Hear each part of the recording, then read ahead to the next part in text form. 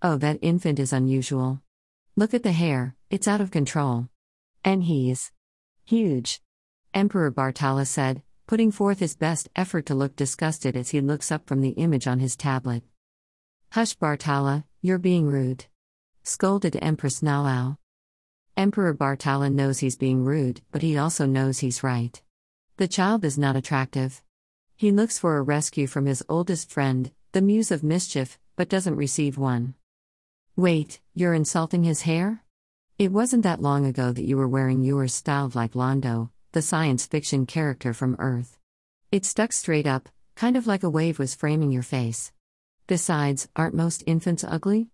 Most of them seem to have smooshed faces and... The Muse of Mischief said. Smooshed? What is smooshed? You know I'm right, I can see it on your face. Even Ferocity agrees. Emperor Bartala interrupted.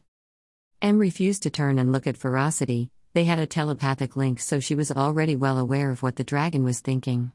Instead she looked at Empress Nalao, hoping to steal herself. It didn't work. Instead they both started laughing. Soon they were all laughing. Oh, I am so sorry, that is mean. Nalao cleared her throat and attempted to regain her composure.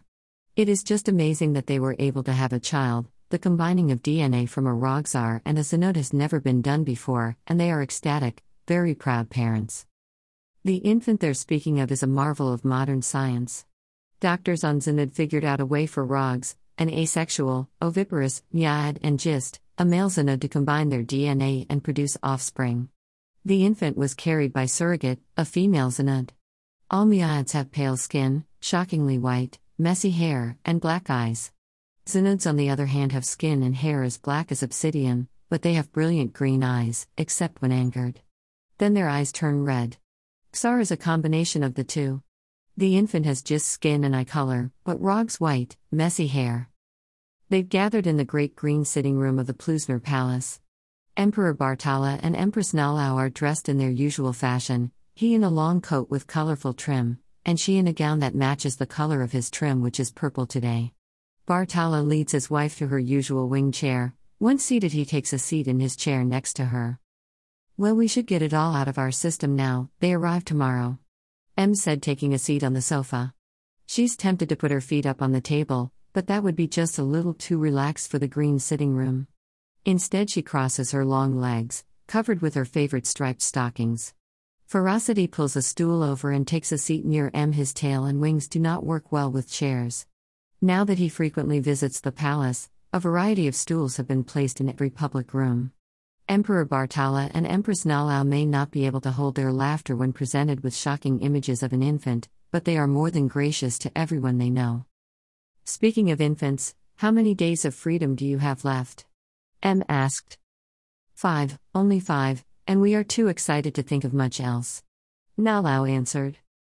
Em was pleased to see her so excited about the arrival of their first child. Plusnerian reproduction completely incapacitates the mother for several months, and so Empress Nalao had invoked the ancient right of using a surrogate, much to Bartala's disappointment. Nalao is somewhat indifferent to being a mother. She has nothing against children, but doesn't want to devote her life to raising them. It took some negotiating, but they had finally come to the agreement that a surrogate would carry the child and Emperor Bartala would be the primary parent. And have you selected a name yet? Em asked. Probably, but we cannot make it known until we meet him. We have selected 3 possibilities, and when we meet him we will decide which name seems appropriate. Bartala answered. When will that partner of yours get here? He said he was going to bring a spydrun. He's here now. Em answered. Ferocity snorted with laughter. There was a knock at the door. A butler stepped in. Your Majesties, Agent Britsko has arrived. Britsko steps past the butler and enters the room carrying a brightly colored titanium bottle of a spydrun in each hand. He hands them to the butler to hold. The titanium bottles came together for just a second and let out a pleasant clinking sound. Oh, that telepathy thing you two do now is just too cute. Stop showing off. Bartala said, waving his hand dismissively. You're just jealous. The Muse of Mischief said as she stands to greet the love of her life. As is his custom, Britsko sweeps her back, planting one of his best Hollywood movie star kisses. He rights her and releases her, He turns to the Emperor and bows, "Emperor, a pleasure." Then he turns to Empress Nalao, gently takes her hand and bows while kissing it. "As always, it's a pleasure to see you, Empress Nalao." He removes his hat and his coat and trades them to the butler for the Espidron bottles. The butler hangs them on the coat tree near the door and leaves the room. He nods to Ferocity. "Ferocity, you are looking well." Ferocity just nods in return. "Here, I brought one for each of you," he said as he hands one bottle to the Emperor and one to the Empress and then settles in on the sofa next to him. "Wonderful, thank you, Britsko," Bartala said. "Now I won't have to get into that stash your wife keeps in her rooms. You know, the one she thinks I don't know about." He grins at M, like a triumphant sibling. "This reminds me of our trip to Trella," Nalao said. "Let's drink your bottle first, darling.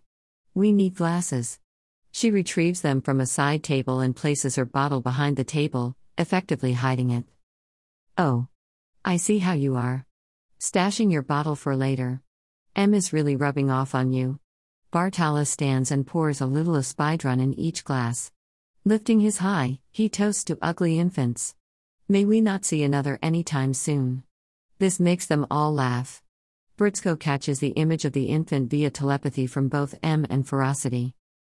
They haven't even put their glasses down when a familiar voice brings M, Britsko, and Ferocity's Urcom links to life. "We have a situation. Your immediate assistance is needed on Kike 2C95. Are you available?" It's Lelalu, their assistant. M answers for them, "Yes, Lelalu, what's wrong?" Bartala and Nala know something serious must be happening. They stay silent, waiting to hear what the situation is. A team of Geronian researchers is trapped. Initial reports are that about 10 beings are at risk. "Where's the Gazantalian ship? Aren't they in orbit?" M asked. There is always a Gazantalian ship in orbit around Kike 2C95. Their main responsibility is to monitor the fresh lava flows. The inhabitants of Kike 2C95 live in old lava tubes, far from the currently active volcanoes. But the Gazantalian ship in orbit monitors the planet's surface, ensures that the unpredictable lava flows don't take them by surprise. But Geronians don't live on Kike 2C95, these researchers are only visiting the planet. Yes, but they are on the far side of the planet. The research team deviated from their original exploration route and got too close to an active volcano. They've taken shelter in a cave, but there's lava all around them, and it's already taken over their shuttlecraft. There's no place for them to go. Commander Shai Us doesn't think they can get there soon enough to save them. "Send us the images, Lelalu, we're on the way." "Surface or underground?" "Both." Britsko and Ferocity look over M's shoulder as she unrolls her tablet. They can see a huge lava flow heading toward a small cave from all directions. It's too close to the entrance to provide them a safe egress. If the flow changes direction slightly, the cave will be filled. The images inside are just as disturbing. In a small cave there is a group of Geronians huddled to one side. They look uncomfortably hot, sweat pouring down their long narrow faces. "Ferocity, we don't have time for you to travel by ship," Britsko said, putting on his hat and coat. He takes Ferocity's arm and they're gone. "Sorry, we'll be back when we can," M said to their friends as she put on her own hat and coat. She doesn't wait for a response.